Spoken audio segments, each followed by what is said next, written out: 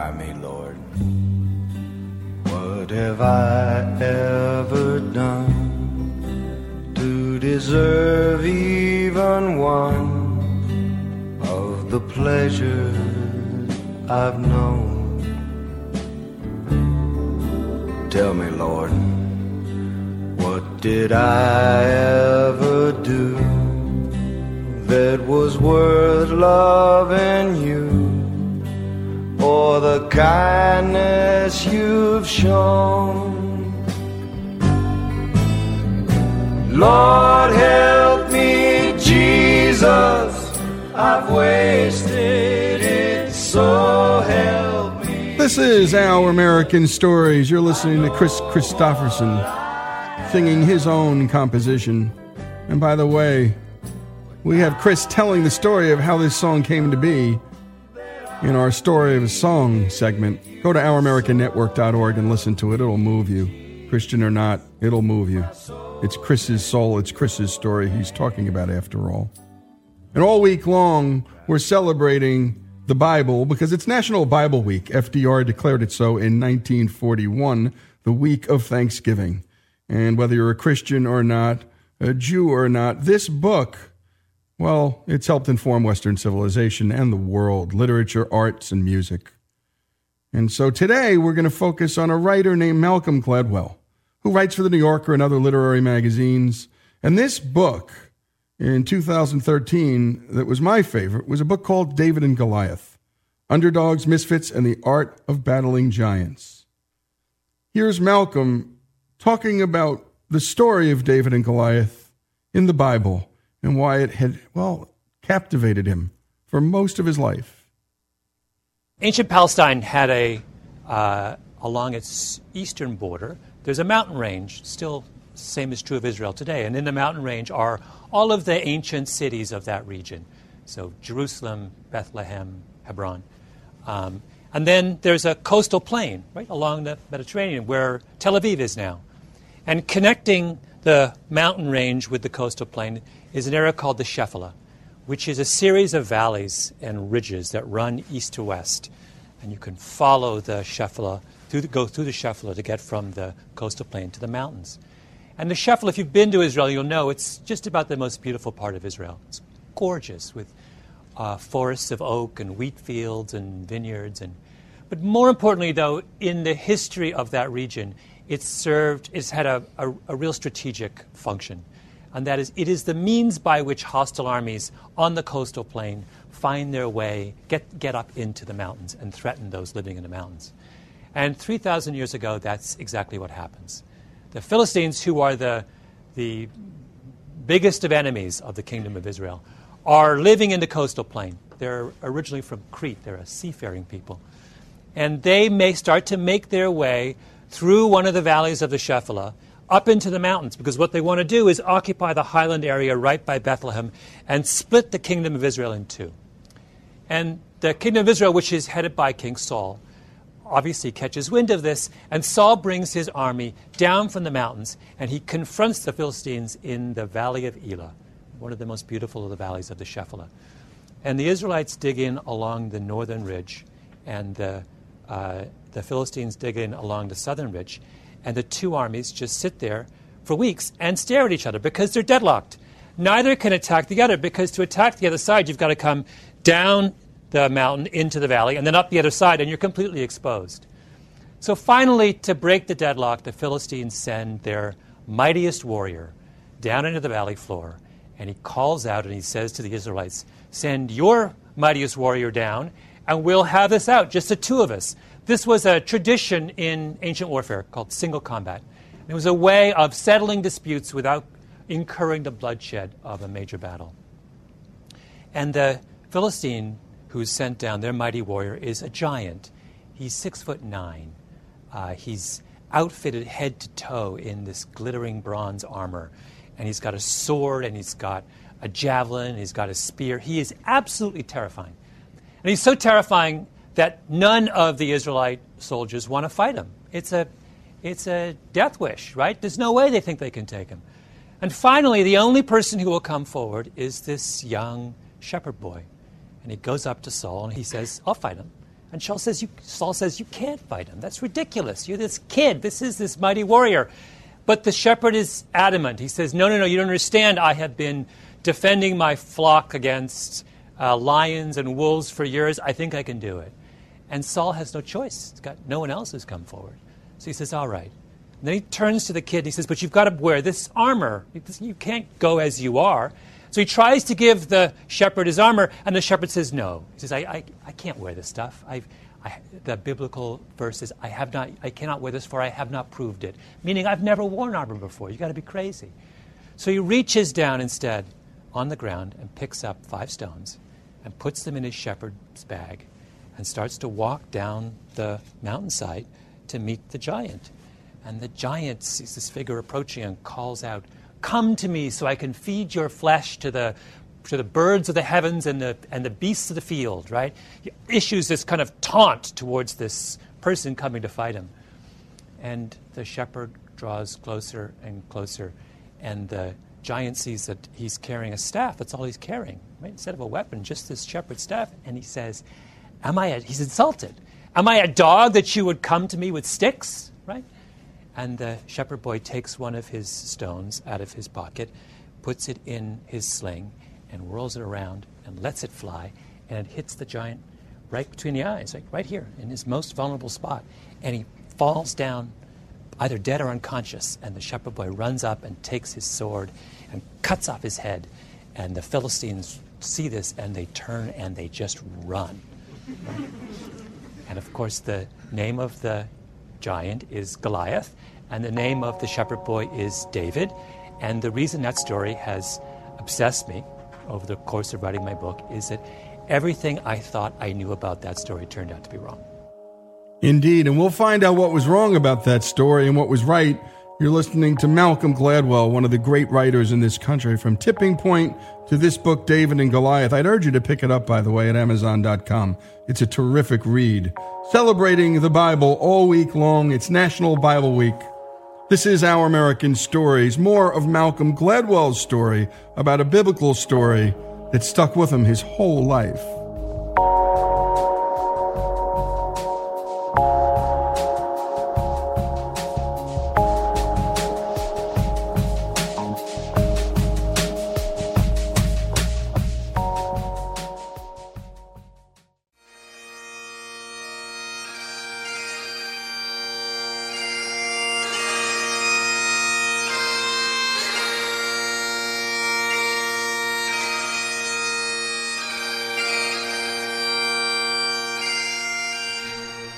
This is Our American Stories, and we continue with our celebration of National Bible Week.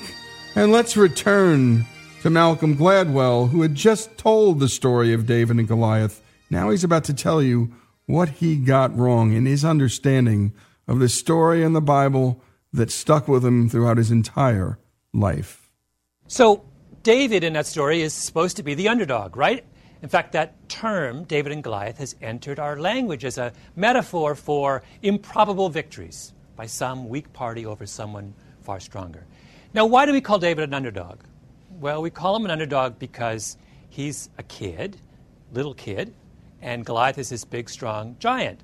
We also call him an underdog because Goliath is an experienced warrior, and David is just a shepherd, right? But most importantly, we call him an underdog because all he has is that Goliath is outfitted with all of this modern weaponry, right? This glittering coat of armor and a sword and a javelin and a spear, and all David has is this sling.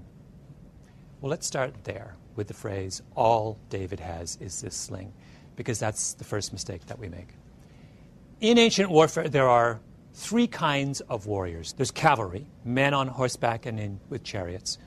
There is heavy infantry, which are foot soldiers, armed foot soldiers with swords and shields and some kind of armor. And there is artillery. And artillery are archers, but more importantly, slingers. And a slinger is someone who has a leather pouch with 2 long cords attached to it. And they put a projectile, either a rock or a lead ball, inside the pouch. And they whirl it around like this. And they let one of the cords go. And the effect is to send the projectile forward towards its target. Right? That's what David has. And it's important to understand that that sling is not a slingshot. It's not this, right? It's not a child's toy. It's, in fact, an incredibly devastating weapon. When David rolls it around like this, he's turning the sling around probably at 6 or 7 revolutions per second. And that means that when the rock is released, it's going forward really fast, probably 35 meters per second. That's substantially faster than baseball thrown by even the finest of baseball pitchers. More than that, the stones in the Valley of Elah were not normal rocks. They were barium sulfate, which are rocks twice the density of normal stones. If you do the calculations on the stopping power of the rock fired from David's sling, it's roughly equal to the stopping power of a 45 millimeter handgun. Right? This is an incredibly devastating weapon. Accuracy, we know from historical records that slingers experienced slingers could hit and maim or serious or even kill a target at distances of up to 200 yards. From medieval tapestries, we know that slingers were capable of hitting birds in flight. They're incredibly accurate, right? When David lines up, and he's not 200 yards away from Goliath, he's quite close to Goliath. When he lines up and fires that thing at Goliath, he has every intention and every expectation of being able to hit Goliath at his most vulnerable spot between his eyes. If you go back over the history of ancient warfare, you will find time and time again that slingers were the decisive factor against infantry in one kind of battle, against heavy infantry in one kind of battle or another. So what's Goliath? He's heavy infantry. And his expectation when he challenges the Israelites to a duel is that he's going to be fighting another heavy infantryman. Right? When he says, "Come to me that I might feed your flesh to the birds of the heavens and the beasts of the field," the key phrase is "come to me." Come up to me, because we're going to fight hand to hand like this. Saul has the same expectation. David says, "I want to fight Goliath," and Saul tries to give him his armor because Saul is thinking, oh, when you say fight Goliath, you mean fight him in hand-to-hand combat, infantry on infantry. But David has absolutely no expectation. No, he's not going to fight him that way. Why would he? He's a shepherd. He's spent his entire career using a sling to defend his flock against lions and wolves. That's where his strength lies.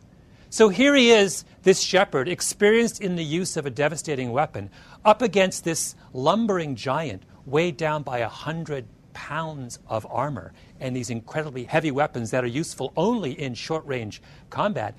Goliath is a sitting duck. He doesn't have a chance, right? So why do we keep calling David an underdog, and why do we keep referring to his victory as improbable? It's the second piece of this that's important. It's not just that we misunderstand David and his choice of weaponry. It's also that we profoundly misunderstand Goliath. Goliath is not what he seems to be. There's all kinds of hints of this in the biblical text. Things that are, in retrospect, are quite puzzling and don't square with his image as this mighty warrior. So to begin with, the Bible says that Goliath is led onto the valley floor by an attendant. Now that is weird, right? Here is this mighty warrior challenging the Israelites to one-on-one combat. Why is he being led by the hand, by some young boy, presumably, to the point of combat? Secondly, the Bible story makes special note of how slowly Goliath moves. Another odd thing to say when you're describing the mightiest warrior known to man at that point, right? And then there's this whole weird thing about how long it takes Goliath to react to the sight of David. So David's coming down the mountain, and he's clearly not preparing for hand-to-hand combat, right? There's nothing about him that says, "I'm about to fight you like this." He's not even carrying a sword. Why does Goliath not react to that?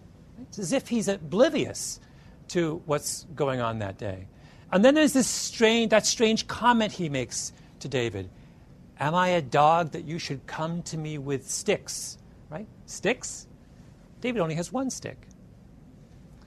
Well, it turns out that there's been a great deal of speculation within the medical community over the years about whether there's something fundamentally wrong with Goliath, an attempt to make sense of all of those apparent anomalies. There have been many articles written. The first one was in 1960 in the Indiana Medical Journal.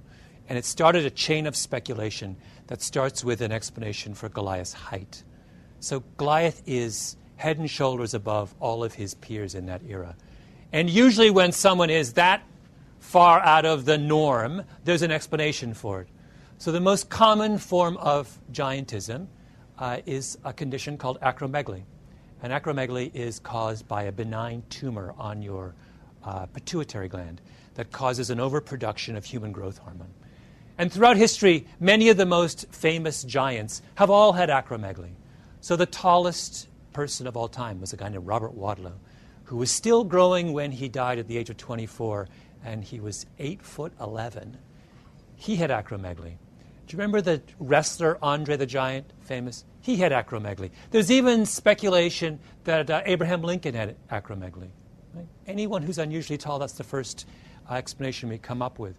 And acromegaly has a very distinct set of side effects associated with it, principally having to do with vision. The pituitary tumor, as it grows, often starts to compress the visual nerves in your brain, with the result that people with acromegaly have either double vision or they are profoundly nearsighted. Right? So when people have started to speculate about what might have been wrong with Goliath, they've said, wait a minute, he looks and sounds an awful lot like someone who has acromegaly. And that would also explain so much of what was strange about his behavior that day. Right? Why does he move so slowly and have to be escorted down into the valley floor by an attendant? Because he can't make his way on his own. Right? Why is he so strangely oblivious to David that he doesn't understand that David's not going to fight him until the very last moment? Because he can't see him. Right? When he says, "Come to me that I might feed your flesh to the birds of the heavens and the beasts of the field," the phrase "come to me" is a hint also of his vulnerability. Come to me because I can't see you. Right? And then there's, am I a dog that you should come to me with sticks? He sees 2 sticks when David has only 1. So the Israelites up on the mountain ridge looking down on him thought he was this extraordinarily powerful foe. What they didn't understand was that the very thing that was the source of his apparent strength was also the source of his greatest weakness. And there is, I think, in that a very important lesson for all of us. Giants are not as strong and powerful as they seem. And sometimes the shepherd boy has a sling in his pocket. And there you have it, Malcolm Gladwell's take on David and Goliath. I might add a little bit on my take, which is that David was an obedient servant to God, and so he had God on his side too. The David and Goliath story, Malcolm Gladwell's take, a celebration of National Bible Week all week long here on Our American Stories.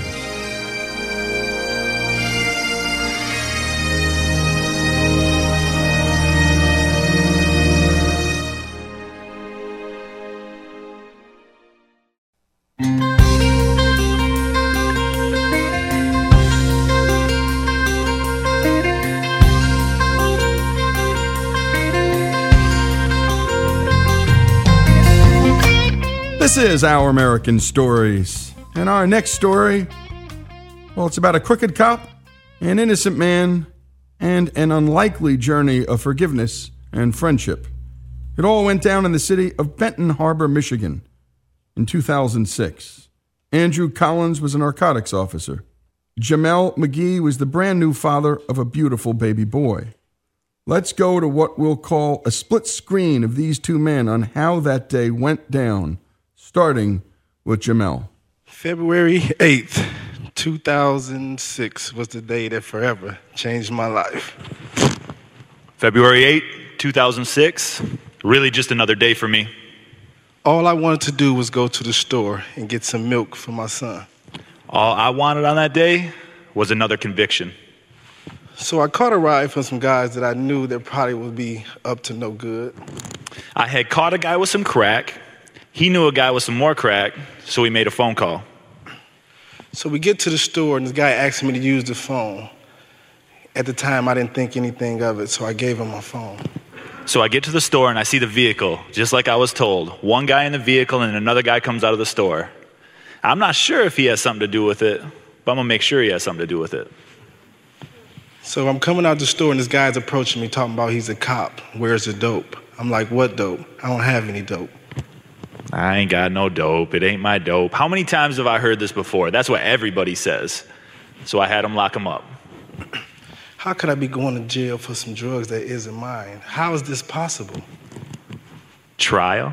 He's going to take it to trial the way that I wrote that report? He's going to take it to trial? Oh, what a waste of my time. Well, I wasn't about to plead guilty to something that I know I didn't do. So I told my story, and I got my conviction. And Jamel McGee was sentenced to 10 years in federal prison. Wrongly accused, wrongly convicted, and wrongly imprisoned, Jamel was sentenced to federal prison, as we just heard, for 10 years for dealing drugs, a crime he didn't commit. Here's Jamel on what he was feeling after he heard the prison doors close behind him. I felt like I had lost everything. There was nothing else that mattered at this point. So my attitude was, I don't care.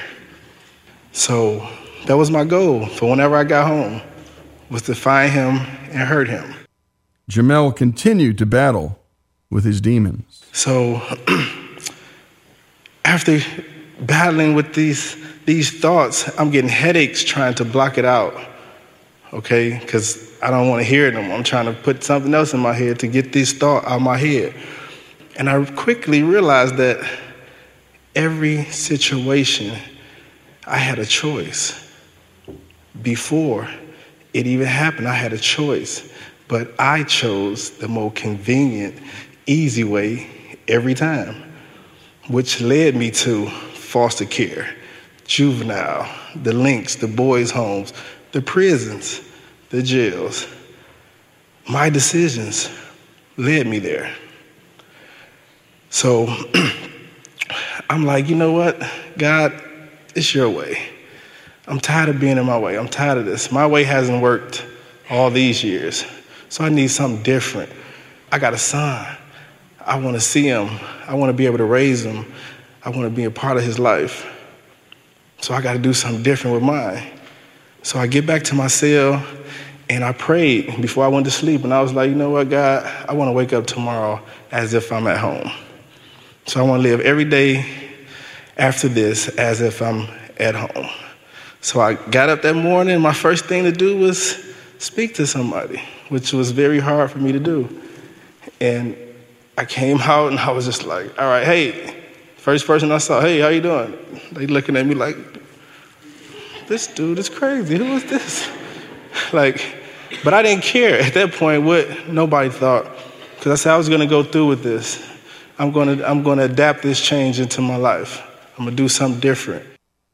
Here's Jamel on what happened shortly after his heart changed. I go to work this one morning, and the people were calling me as soon as I got to work. So I go to the council office, and he was like, the fax machine beeped, and he handed me the paper, and it was a letter from the judge saying my conviction was overturned, and I had to leave the premises immediately. So if y'all didn't catch that, we can try all we want to.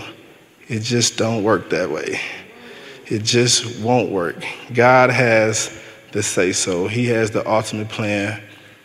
He did that. Me letting that anger, that frustration go, God opened the door for me to go. Jamel served 4 years of his 10-year sentence. But why the early release? Well, here's Andrew Collins, that narcotics officer we heard from earlier, who falsified the evidence that led to Jamel's imprisonment. He shares with us what happened to him exactly 1 year before Jamel was set free. So February of 2008, I get caught with crack, heroin, and marijuana in my office. And in one day, my life crumbled. All the money that I was making, legally and illegally, gone. Friends that I had built, friends who I thought would be there for a lifetime. Nobody knows a police officer like a police officer. Y'all are my boys. Gone. Because they were worried about their careers. Rightly so. My family, having to see my wife's face when I was trying to explain to her that I just lost my job. And in a day, it was gone. So I went on a 3-day journey. Day 1 got caught. Day 2 thought about suicide. There's no way I can get out of this. Day 3, went and saw a pastor. Because on day 2, my wife came home from work and saw that I was depressed and said, you need to go talk to that pastor that you've been going to. So I called that pastor up and I said, I got to talk to you. He said, yeah, you do. I've seen the news. So I sit down with him and I tell him, I confessed everything. It felt so good to get it out of me, to finally admit what I had done wrong. And he listened patiently and he said, whoo, boy, you're in trouble. I remember thinking like, you, sir, are a terrible counselor. Like, I know I'm in trouble. What do I do now? And he said, where are you at with Jesus? So we knelt down there in his office and he prayed because I felt like if I talked to God, he'd strike me dead right there. I still couldn't wrap my mind around grace. We said amen. I was bawling and I said, what do I do next, man? I'm a man. There's like a list. There's got to be a list of things I can do. Give me a list and I'll check off the boxes. He said, read your Bible. That's it. Get to know your Lord. I was like, I don't know if you ever read that thing, Pastor, but it's kind of boring. He's like, no, man, God did something in you today. And he gave me a Bible that was a little easier to read for me from what I grew up in, and I started reading. I was blown away at all the little bombs that were going off in my soul about Jesus dealing with people that were just as jacked up or even worse than me. And the longer I was away from police work, the less I felt bad I got caught, and the more I felt bad for what I had done. So I went to the FBI and I said, look, I want to right my wrongs.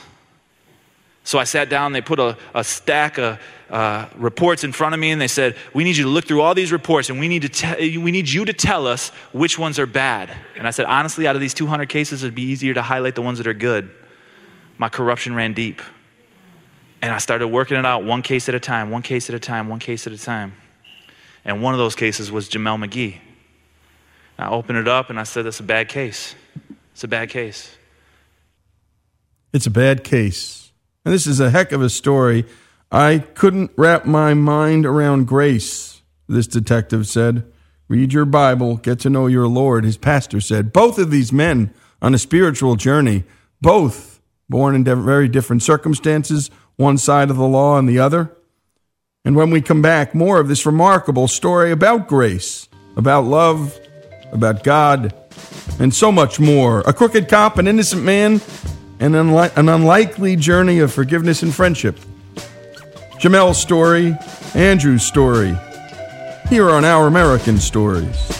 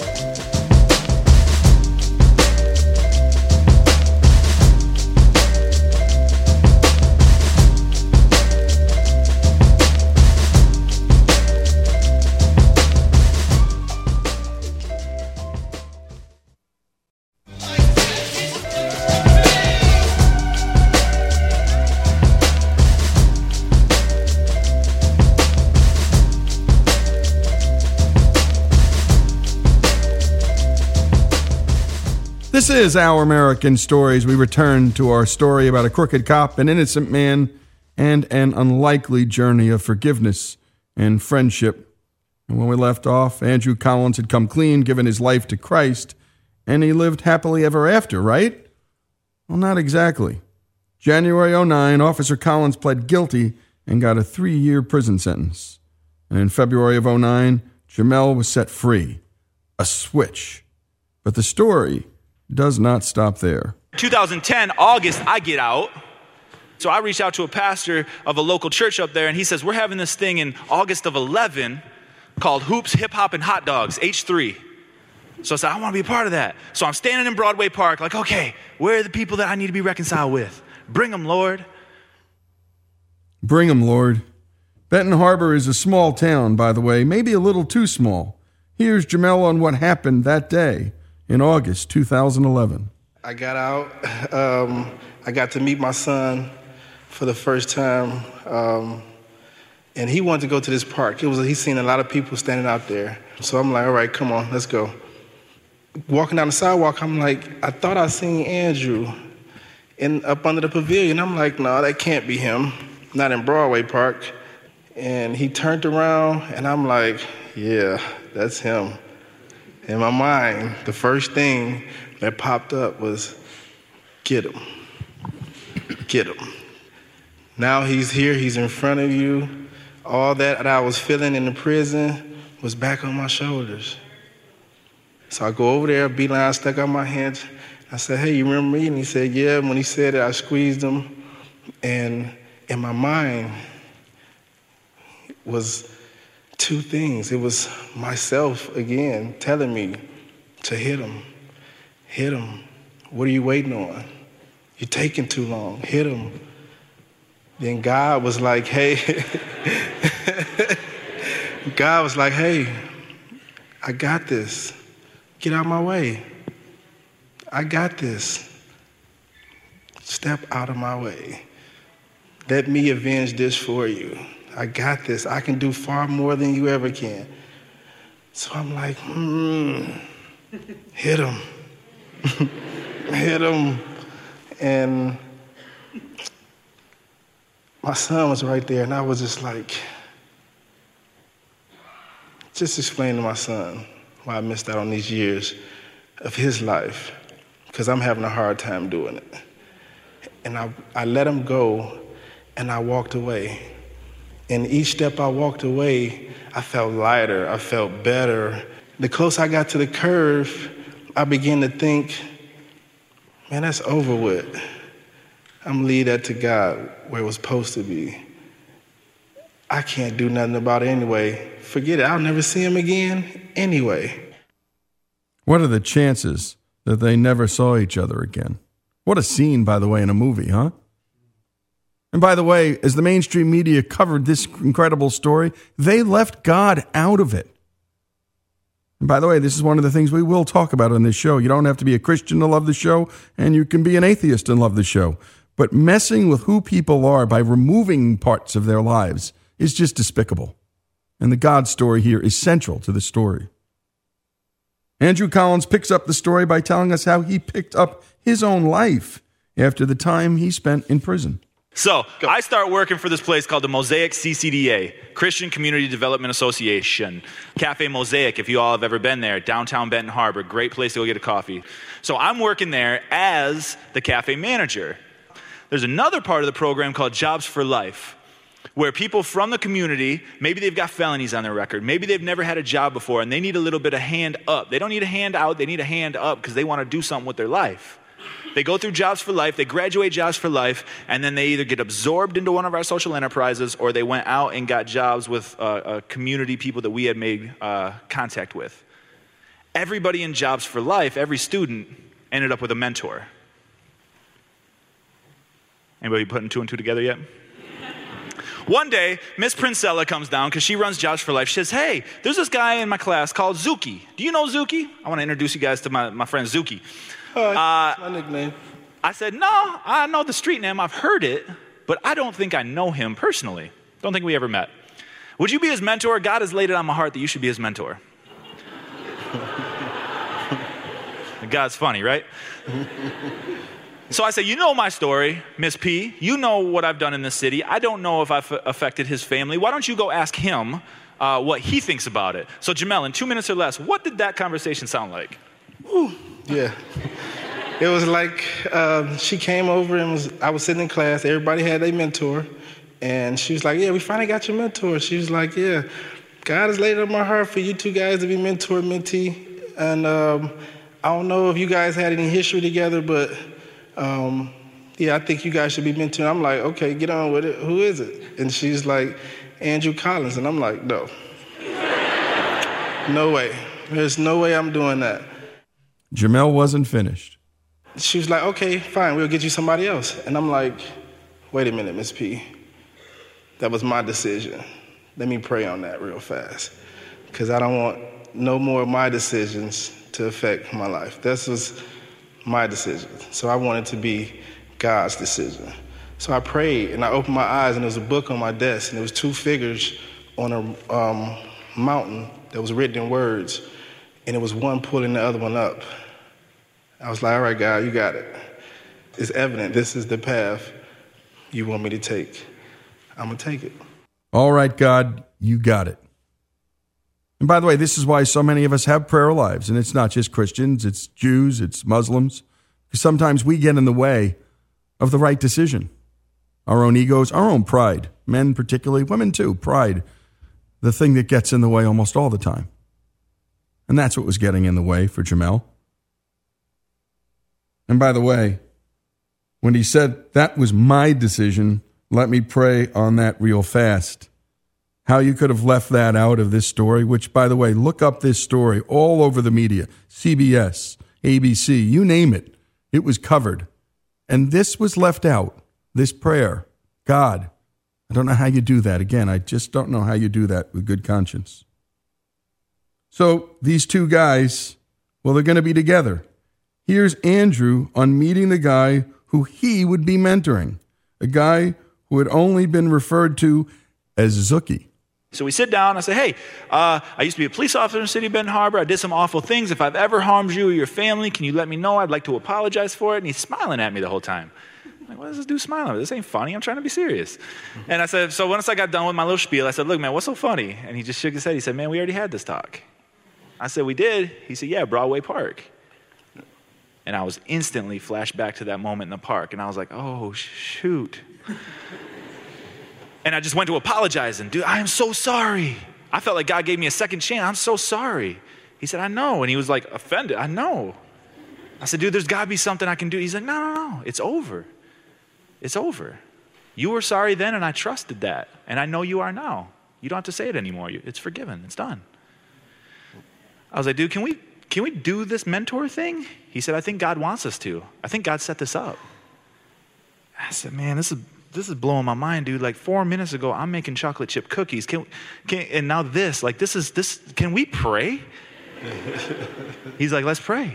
So we bowed our heads right there and we prayed that God would bless this friendship, that God would make basically beauty for ashes. And we prayed that. And he got up. We said amen. He got up and walked out because he had an appointment to get to. And I went in the back and cried like a child because I felt forgiven. And then we were meeting every week. And I was like, yo, bro, we need an employee in the cafe and you need a job. Do you need a job? He's like, yeah, I need a job. You know I need a job. I said, well, how about this? Because what if I hire you, or what if we hire you are you a good worker?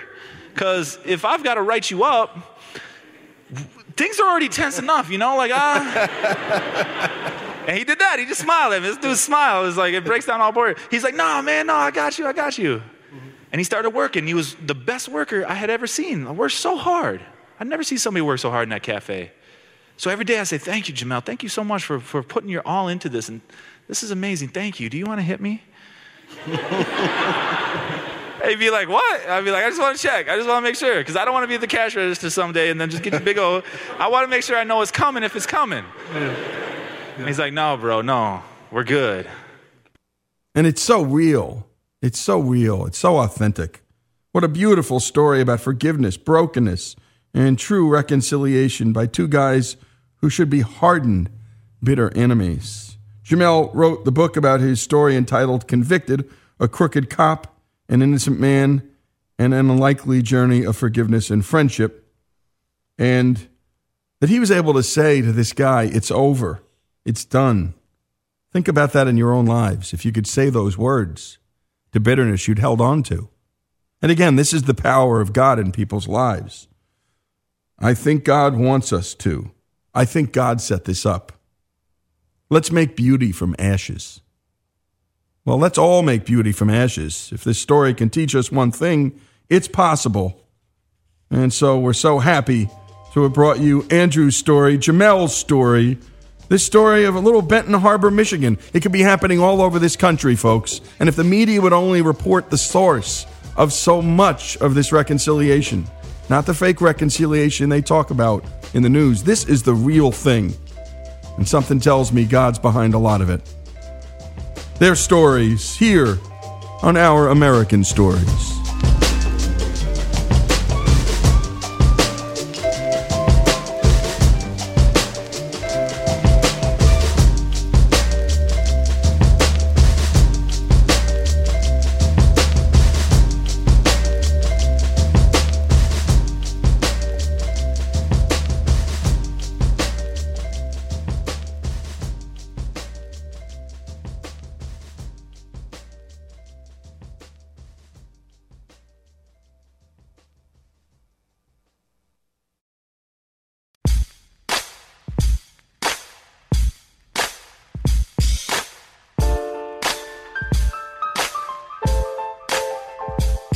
This is Lee Habib, and this is Our American Stories, and we tell stories about everything here on this show, from the arts to sports, and from business to history, and from everything in between. And we love telling stories about American dreamers.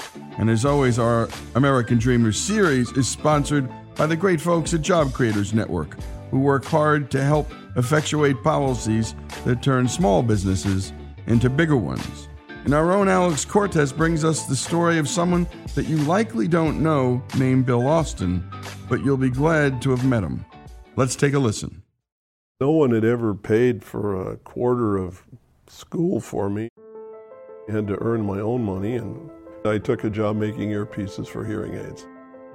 I didn't really expect at all to be in the hearing aid business. I thought it was a boring, nothing business. I was going to be heroic and save lives as a doctor, and what do I care about old people? I was going to be with the young nurses in the hospital doing great things. But an old man came in and no one was able to help him, and they asked me if I could take a look at him, and I did. And when I saw what it meant in his eyes, that was my first real direct contact with somebody, helping them with hearing.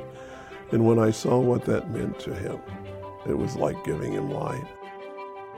I went home to 2770 Dean Boulevard down by the Calhoun Beach Hotel where I was staying, and I had a cot upstairs, and I went upstairs, sat on the edge of the cot. I do remember on the way home there was a quote in the cantilever of the bus that struck me, and I've lived my life kind of in that direction. It said, "The true path to humility is not to stoop till you're lower than yourself, but rather to stand at your true height against some greater nature that will show the real smallness of your greatest greatness." And that's how I felt. I didn't want to be falsely humble. I wanted to be challenged like that by some greater nature. I got home and I sat on the cot. And as I sat on the edge of the cot, I started talking out loud to myself, just like I was talking to somebody, but there was no one there. And I said, "Bill, the reason you want to be a doctor is so you can help people. If you do this work, you'll be able to help people and you won't kill anyone. As a doctor, you're sure to kill many." And I realized something that I hadn't seen before. I saw the future and knew what I wanted to be part of. I realized at that moment, I said, "Bill, how many people can you help a day as a doctor? 20, 25, night will fall, no one will be coming then, you'll wake up the next day and it'll be, again, serving those people that you can serve if you work with teams of people, the hands of many." Coming together in a business, your products and services can touch an unlimited number of people. You'll have the leverage to move the world. And I wanted to be part of that team. I didn't have to own it. I didn't have to run it. I've always felt like no one works for me, I work with them. I just saw that as the future, and I had to go to work to get to the future. And so the first thing I did, the only asset I had, was a little rental house that I'd made money During the Korean War, scrap metal was valuable, and I took the axe to many a vintage car. I chopped them up and sold them for scrap, and I made enough money to invest in a little rental house. And that's all I had, was that little rental house. So I sold that house, and that was the money I used to start the business. I had $3,000, and I had to make a profit before I ran out of money. I'd read books that said, well, you know, you got to expect to have financing for the first 5 years, or it'll be at least 3 years before you're profitable when you start a new business. Well, I figured I had 3 months. I didn't have a choice. I was down to the last money to meet my costs that week at the end of 3 months. And the next week, the checks arrived, more than enough to cover that week, and I barely made it. I'd receive an order. I said, you know, hearing is the connection to the family and life, and who knows, this might be a graduation or a wedding of a child or something for this person's hearing aid that we're servicing. So at the end of the day, the last pickup of mail was about 5:30 or so in front of our facility. If there was one order that was completed after the mail pickup, just even one order, I would always put it in the car, drive it downtown to the main post office, go to the back up on the dock, ask the guys working there which box was going out, which was being processed next, and I would put it in that gurney to make sure that that hearing aid was moving back to the person who needed it. There wasn't as much profit in that transaction as the gas that it took to go there and come back. But to me, the most important thing was to not let down someone who trusted me with that service, and I wanted to do the best I could every single time. And I got stacks of letters from people saying they never received service like this, and the word spread. And so our business grew rapidly. And what a voice Bill Austin's. And it's like so many of our American dreamers' stories. Starting out with nothing. Taking that little rental house and taking a chance. And in the end, really providing a service to people, changing their lives. Hearing aids doesn't seem so glamorous. It didn't seem so glamorous to Bill. And when we come back, we're going to continue with Bill Austin's story. He's the founder of Starkey Hearing Technologies. His story here on Our American Stories.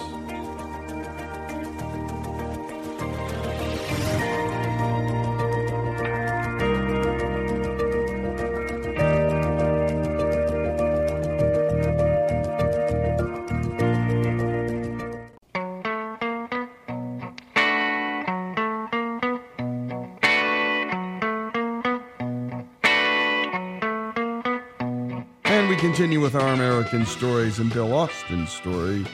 And Bill picks up things with the story of how hearing loss used to be addressed many decades ago.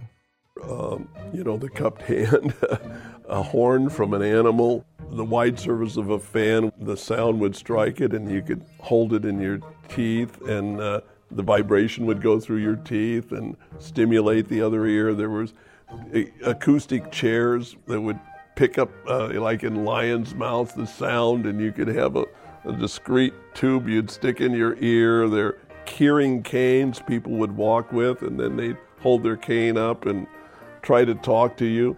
There are all kinds of non-electric things made in the 1800s.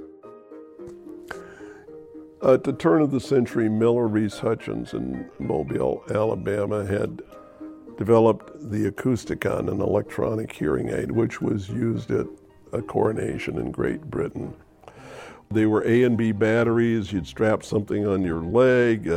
You'd have something under your clothes, and then you'd have a giant microphone, which would be about that big around, you'd wear outside on your chest to hear with, and big, thick black cords running up to the ear.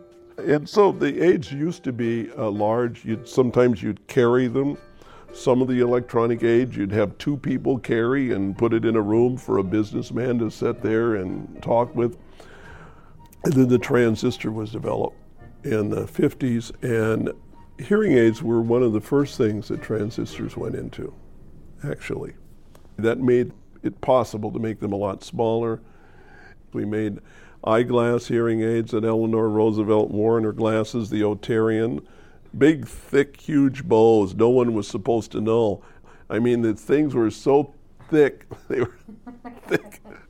And, you know, they won't know I wear hearing aids because they're in my glasses. I don't know who wouldn't know. And they had barrette models that you could hide in your hair, and earring models that were big, clunky-looking earrings that would clip on your ears, and different ways to try to make hearing aids discreet, and they were pretty big. I could just feel people, and I felt that they felt impaired and stigmatized because they were wearing something hanging outside. And I said, that's like a crutch. If we can put it in the ear, and if it's custom made for their ear, it'll be like part of them, and they will feel better about the correction. And I looked at the space in the ear, and I said, that's just unused space. I can take these parts that are strung out in mass-produced hearing aids and recombine them into this space. I can get them in the space, so I can make these things. In 1961, I made the first really nice in-the-ear hearing aids. And that was considered, kind of revolutionary at the time. And people would call it an invention. I never called it an invention. As far as I was concerned, I was just reconfiguring components to fit in space that happened to exist in the ear. Hearing Aid Magazine asked me in 1979, what will be the future of the hearing aid business? And I said, there is no future, because in the future, we will really be in the communication business, helping people communicate across barriers of language, distance, noise, to help people with normal hearing communicate and function better. 39 years later, in August of 2018, Starkey unveiled Livio AI, a hearing aid that does just that. Translate 27 languages, forwards and backwards. Russian to English, English to Russian, it doesn't matter. Starkey's relentless pursuit of innovation in service of their fellow man has led the company to grow to $650 million in annual revenue, making it the largest hearing aid manufacturer in America, and leading Forbes to estimate Bill's personal net worth at $2.5 billion. If I had to go to work for money, I'd stay home. It doesn't motivate me. It does not motivate me. I'm not interested. I haven't ever been interested. I knew it's unhandy to run out of it, and you have to treat it with respect and not waste it. But as far as being motivated, somebody saying, this could be really big, you can have a really lot of money, I'm about as bored by that as I can imagine. What is exciting is to have the resources to say, yes, we can. And this yes, we can is most seen in their Starkey Hearing Foundation, which is Bill's primary focus, not running the company. They've given the gift of hearing to those who can't afford it in over 100 countries and to over 1 million people so far. So we have an opportunity to earn from our service that we give to those who can pay, and then if we do a really good job, we have enough left over that we can help those that need our help. And, I usually manage to use up most of our money. I find good uses for it. I travel the world helping people with hearing aids. More than half the year I'm traveling because it's what I know how to do. I'll do thousands and thousands of hearing aids per year myself. I've listened to more hearing aids than anyone in the world many, many times over. And I could make more money, I guess, if I concentrated on work, but I wouldn't know life. So I trade money for life. You know, there's no other person that is president of a hearing aid company or CEO. None in the world that would do what I do. For sure. There are 6 companies, soon to be 5, that make 98% of the world's hearing aids. We're the only one in the U.S. The other ones, they never touch a patient. They've never fit a hearing aid in their lives, not one of them. Several layers down, it's all suits and business. There's none of them that would take the time to work on deformed ears. Like I took the time to detail those very difficult ears that were sent pictures of. They're just hugely deformed. I'll go over there after you leave and I'll cut the shells and then I'll go up and show the technician how to build them. Anyone else would say, my time's worth too much. That's just one little pair of hearing aids, one order. They would say, you know, I got $1 million businesses to take care of here. I can't do that sort of thing. Well, I can do it. If you pay someone else to do it, it's like, I'm wealthy, I'm rich here, I feel guilty, so here's some money. But no one makes more time. When you give your time, you give yourself. Where does Bill Austin get this view on life? I couldn't rationalize the existence of God. I mean, I just couldn't rationalize it. Any way I think about it. And in my very early 20s, I was thinking about what God would tell me to do if he could talk, but I just kept trying to think for him. I never asked. And the greatest thing I ever did was ask. I don't know what possessed me to do that because I never had before. I just said, I'm not going to think about it anymore. I'm going to accept on faith alone. That was the best thing I ever did. Because the direction I received was better than any idea I've ever had. It's given me life because I've been able to focus on what's really important. And so my idea of wealth, if you had to say, Bill, are you wealthy? It's not a number in the billions. It's not a money. I'm wealthy if someone needs a hand up, if I can say, yes, I can, I'll help you. That lifts me up. I'm spiritually nourished by the work I do. I feel energized. And if I ever had to say, I'm sorry, I can't do that, I would feel poor. I would feel very poor. And my goodness, this is more than just a business or a startup or entrepreneur story. And again, this is what we've discovered doing these American Dreamers series. And they're just, each time I hear them, I'm just more stunned each time. The generosity of these guys, the nature of the people, especially these founders. He wanted to solve a problem, and he did. People felt impaired and stigmatized from these large things hanging off their ears. And he goes, I just wanted to custom make them for their ears so it would become a part of them. And that changes someone's life. And then on top of that, here he is giving away over 1 million. Again, 1 million hearing aids for nothing. For nothing. That's some social justice, folks. I mean, creating jobs, creating a tax base, solving a problem, and then giving away 1 million hearing aids, which you could have charged someone for. When we come back, more of this remarkable story, Bill Austin's story, a part of our American Dreamers series here on Our American Stories.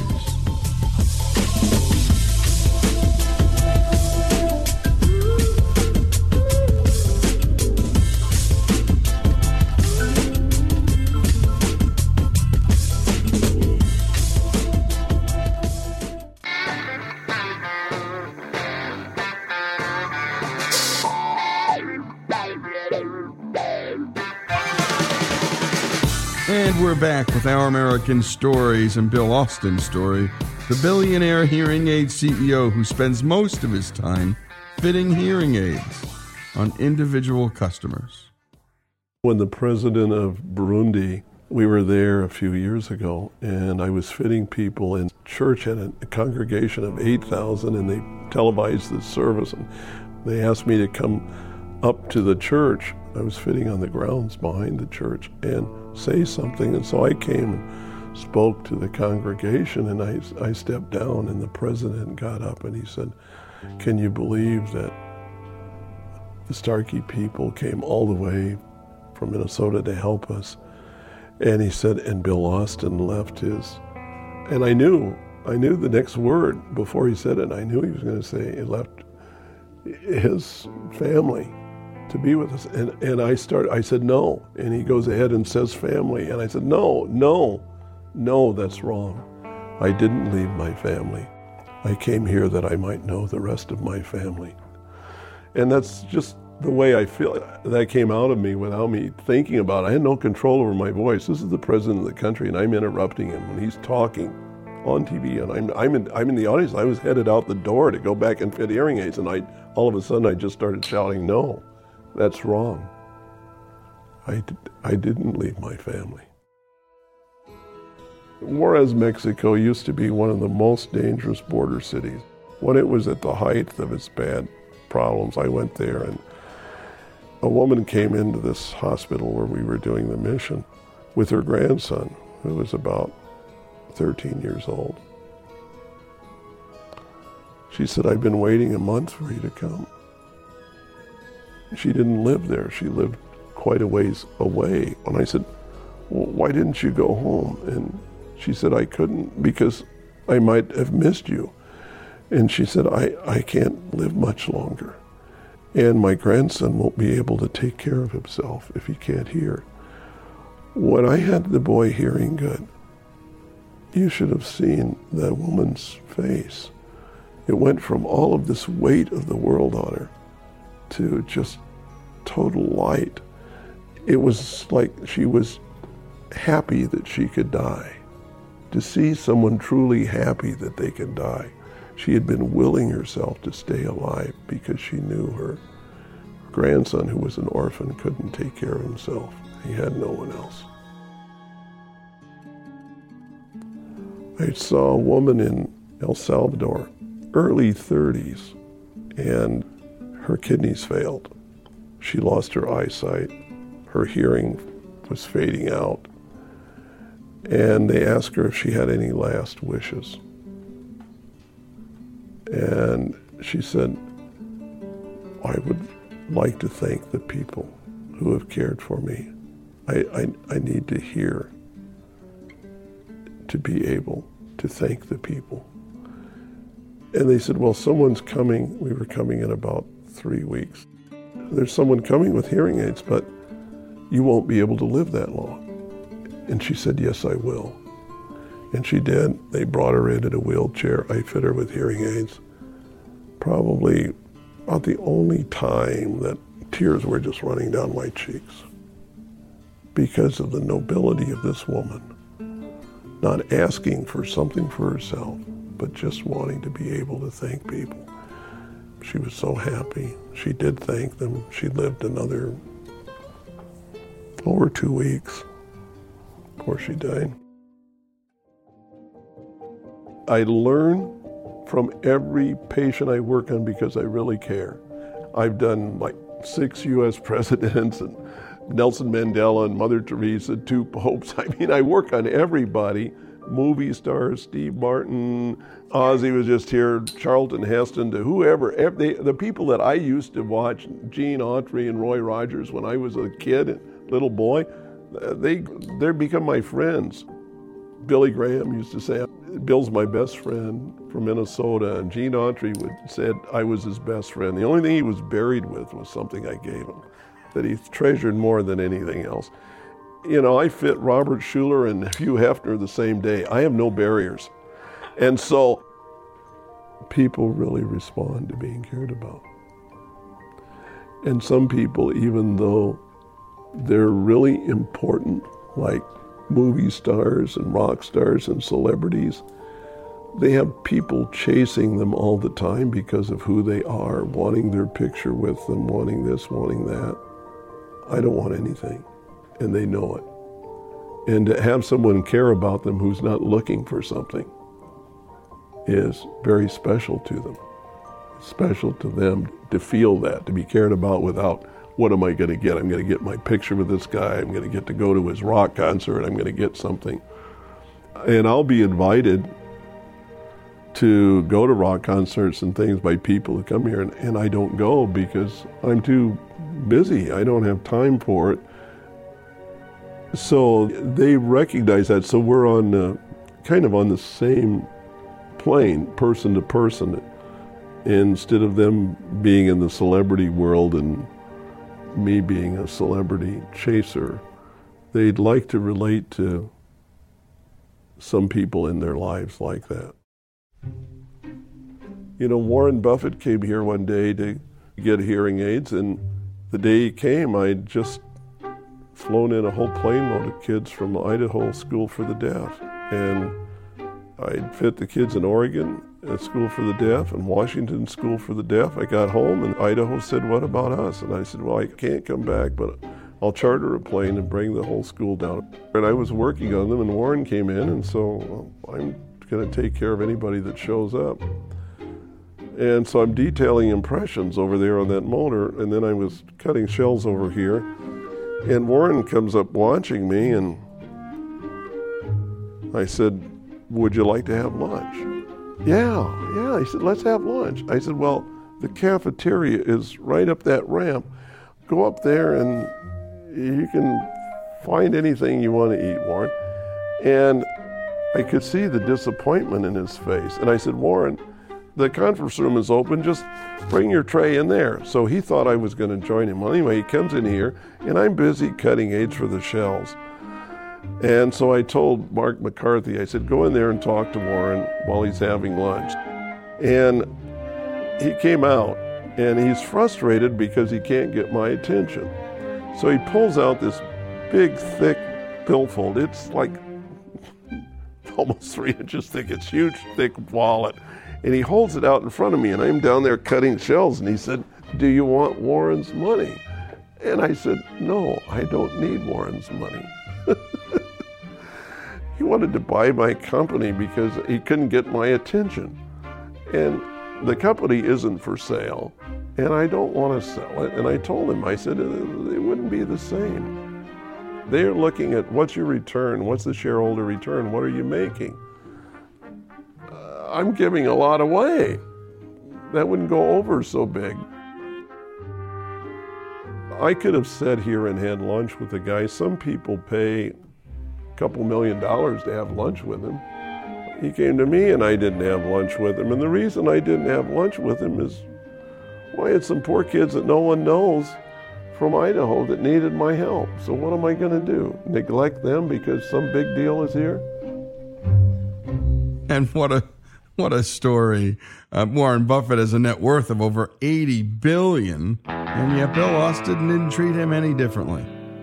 He was busy fitting hearing aids for the kids at that Idaho School for the Deaf, and then he helped Warren Buffett. And I just love it. He said, look, there are people paying $1 million to have lunch with this guy, but not me.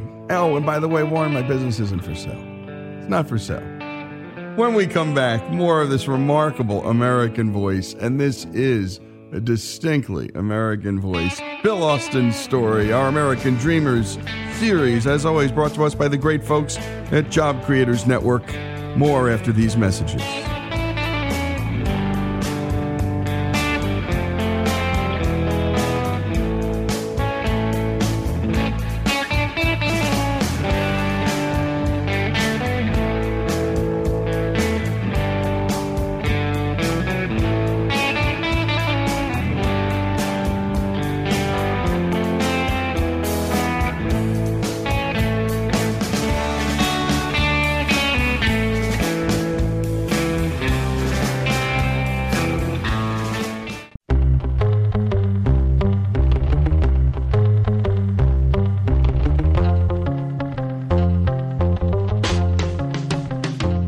we continue with Our American Stories in the final portion of this remarkable life story of Starkey Hearing Technologies founder, Bill Austin. Well, I think the shaping of my life began with my grandparents, living with them during World War II. My parents were off working in a munitions plant in another state. But I asked my grandfather about his father, who died when I was a baby. And he said, well, the thing that struck him about his father wasn't what he did as much as the way he did it. He said, for instance, when he was 8 years old, some people moved in 3.5 miles from them, and his father heard that they had children, but they had no cow. And he told his son Franklin, my grandfather, which was his youngest son, and the most expendable, he said, Frank, those children will need milk. You take our best cow and walk her over there so the children will have milk. And Frank did that, my grandfather, and he came back, and he said what he noticed was he never mentioned ever to anyone anything about giving those folks a cow. And that struck him. He said he noticed that he never sought the people out to say, I'm the great guy that sent the cow to you. He said it was simply a matter for him that the children needed milk and he had more than one cow, so he could help. So as he told me about his father was an orphan in the Civil War. His family had been massacred by raiders, and they'd burned the farmstead to the ground and stole the horses and cattle. And this boy had run into the bushes at 5 years old. He was the only survivor. He didn't even know what state they came from. The only thing he knew was his name. He had nothing, he had no one. The lieutenant, when he saw he was the only survivor, stopped the pursuit and took him to a place of safety on the James River, to a mill, the first place he could drop this boy off safely, with a miller that had one leg called Peg Leg Nelson. And Peg Leg let the boy sleep in the mill and work for his keep. And so he made him a bed of straw in the mill, and he worked there until he was 15 years old and was never paid a cent. But in those days, at 15, it was time to leave and strike out on your own, and he didn't know what to do, how that could happen, because he had no money, no place to get started, knew no one, and the lieutenant who found him, so happened, passed away. And the lieutenant had willed this boy the land he earned for serving on the Union side in the Civil War. My great-grandfather took that land and became a successful farmer and raised a fine family, and that's why I have a chance at life today, is because that happened. Now, the land wasn't worth much. Land was almost free and those cheap in those days, but it meant the world to that young man that someone gave him that chance. So, I used to not be able to talk about the lieutenant because I thought it was so noble that he would care. He could have given it to a relative, the land, to a friend, someone else that would have said, that's my great friend, the lieutenant, and got some recognition for it, but instead he gave it to someone who couldn't thank him, couldn't do anything for him, because he knew the boy needed a chance. So I thought that was incredibly noble. I wanted to live my life with some kind of contribution to life itself. So I admired him. I wanted to be like him. And yet Bill couldn't bring himself to publicly talk about him for decades. Well, I'd choke up and cry because of the lieutenant. What's wrong with crying? Oh, well, men aren't supposed to cry in front of people, in front of audiences. And if I tried to tell the story, I couldn't talk. And then I realized I needed to, because I decided it was a good example. Because this one person did what he could without getting recognition or being paid. Today we affect millions of people because of one act of caring. So I like to say we can't afford to miss a chance to do that, because one simple act might be so significant for the world. It might keep your own great-grandchildren from being killed by terrorists. It might, who knows what it might do if you continue down the path of respect for life and caring, and what might happen if you didn't. So I used to think it was the lieutenant. That's when I first stopped and it went there. And then I realized, well, it wasn't the lieutenant. It was the person who cared about the lieutenant who made him want to do that. And then, well, it was the person who cared about that person. And then I realized it went all the way back to his love. God's love. That he gave us, that started the whole thing. That's what makes people different. That's what gives us our true humanity, is that spiritual enrichment we get from knowing God's love. And I believe that's why I was told that my responsibility was to reflect, use hearing to reflect his love so people might know him. I think you know him from feeling that caring through other people, not directly. It's through people. So that's my idea. I'm not saying that I know. I'm not a preacher. I don't want to be a preacher, and I don't want to say that that's what God is telling anyone to do. I just know that's what I feel. In 2010, right after the earthquake in Haiti, well, I was in Haiti. Miley Cyrus was with me. And Miley's over fiddling with her phone at this Catholic school, and we're fitting kids with hearing aids. And I said, what's she doing? And they said, well, she's tweeting her followers, and I don't carry a phone. That's another thing that's weird that I don't do. So I'm not looking at text. I've never seen our website, not once. I don't know what's on it. I don't know how to look for it. I don't know what it would be on it. I mean, I suppose it's really lovely.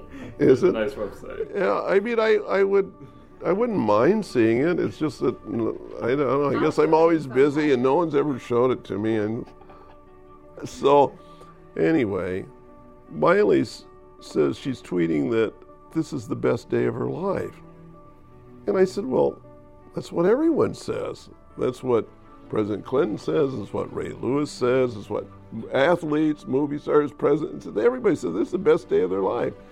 Ray Lewis, right after he won the Super Bowl in New Orleans, and he was the most valuable player, and he goes on a mission with us in March. And he said, I've been given a job by ESPN, but this is the best day of my life. I want to do this. This is I've never done anything that's good. We're in Tanzania in Africa. They all say that. And so I said, well, that's what everyone says. And I started thinking, millions of followers, that's it. Because I felt like a failure. The Twin Towers go down, there's terrorism here and there around the world, and I felt like I was losing ground, like we weren't reflecting light as fast as the darkness was encroaching, and I wasn't going to get the job done. And then I realized, I said, hey, with this, we could affect a consciousness shift with so many followers that admire these people and think about what they're saying. We could compound the message to more and more people and try to get more and more people addicted to good virus. And so I thought that I see the way. So I went home from that experience and I started thinking virtually every day, I really like my job. And I think I know how to do it now, if I only had more time. I wish I had more time, but I would never pray for it because I thought I had no right to ask for anything for myself. Because my only prayer every day in the morning before I would leave to work would be for his direction so I might serve better than I've ever served before. God's will be done. And great job, as always, to Alex. He does a superb job on this series. And thanks again to Job Creators Network. And they work hard to fight for the policies that help small business owners grow and hire more people and have more impact on the world. And my goodness, there was just so much here to unpack. But what we did learn here is the power of a story, folks. Him listening to his grandfather, the grandfather telling him about this lieutenant. And never having met this man, he wanted to be like this man. And that is the power of stories. It's their imitative power. And that's what we try and do here on Our American Stories. Give you stories worthy of imitation. The world doesn't have enough of those. They need a lot more. And we try to do that for you each and every day here. He said, we can't afford to miss a chance. Who knows what it might do, or what might happen if you didn't. God's love, that's what he was talking about here, and his responsibility to use hearing aids to reflect God's love so, well, he might know him and we might know him. I'm not a preacher, he said, but my goodness, he's a minister, and he's got a ministry, for sure. Bill Austin's story, the story of Starkey Hearing Technologies, here on Our American Stories.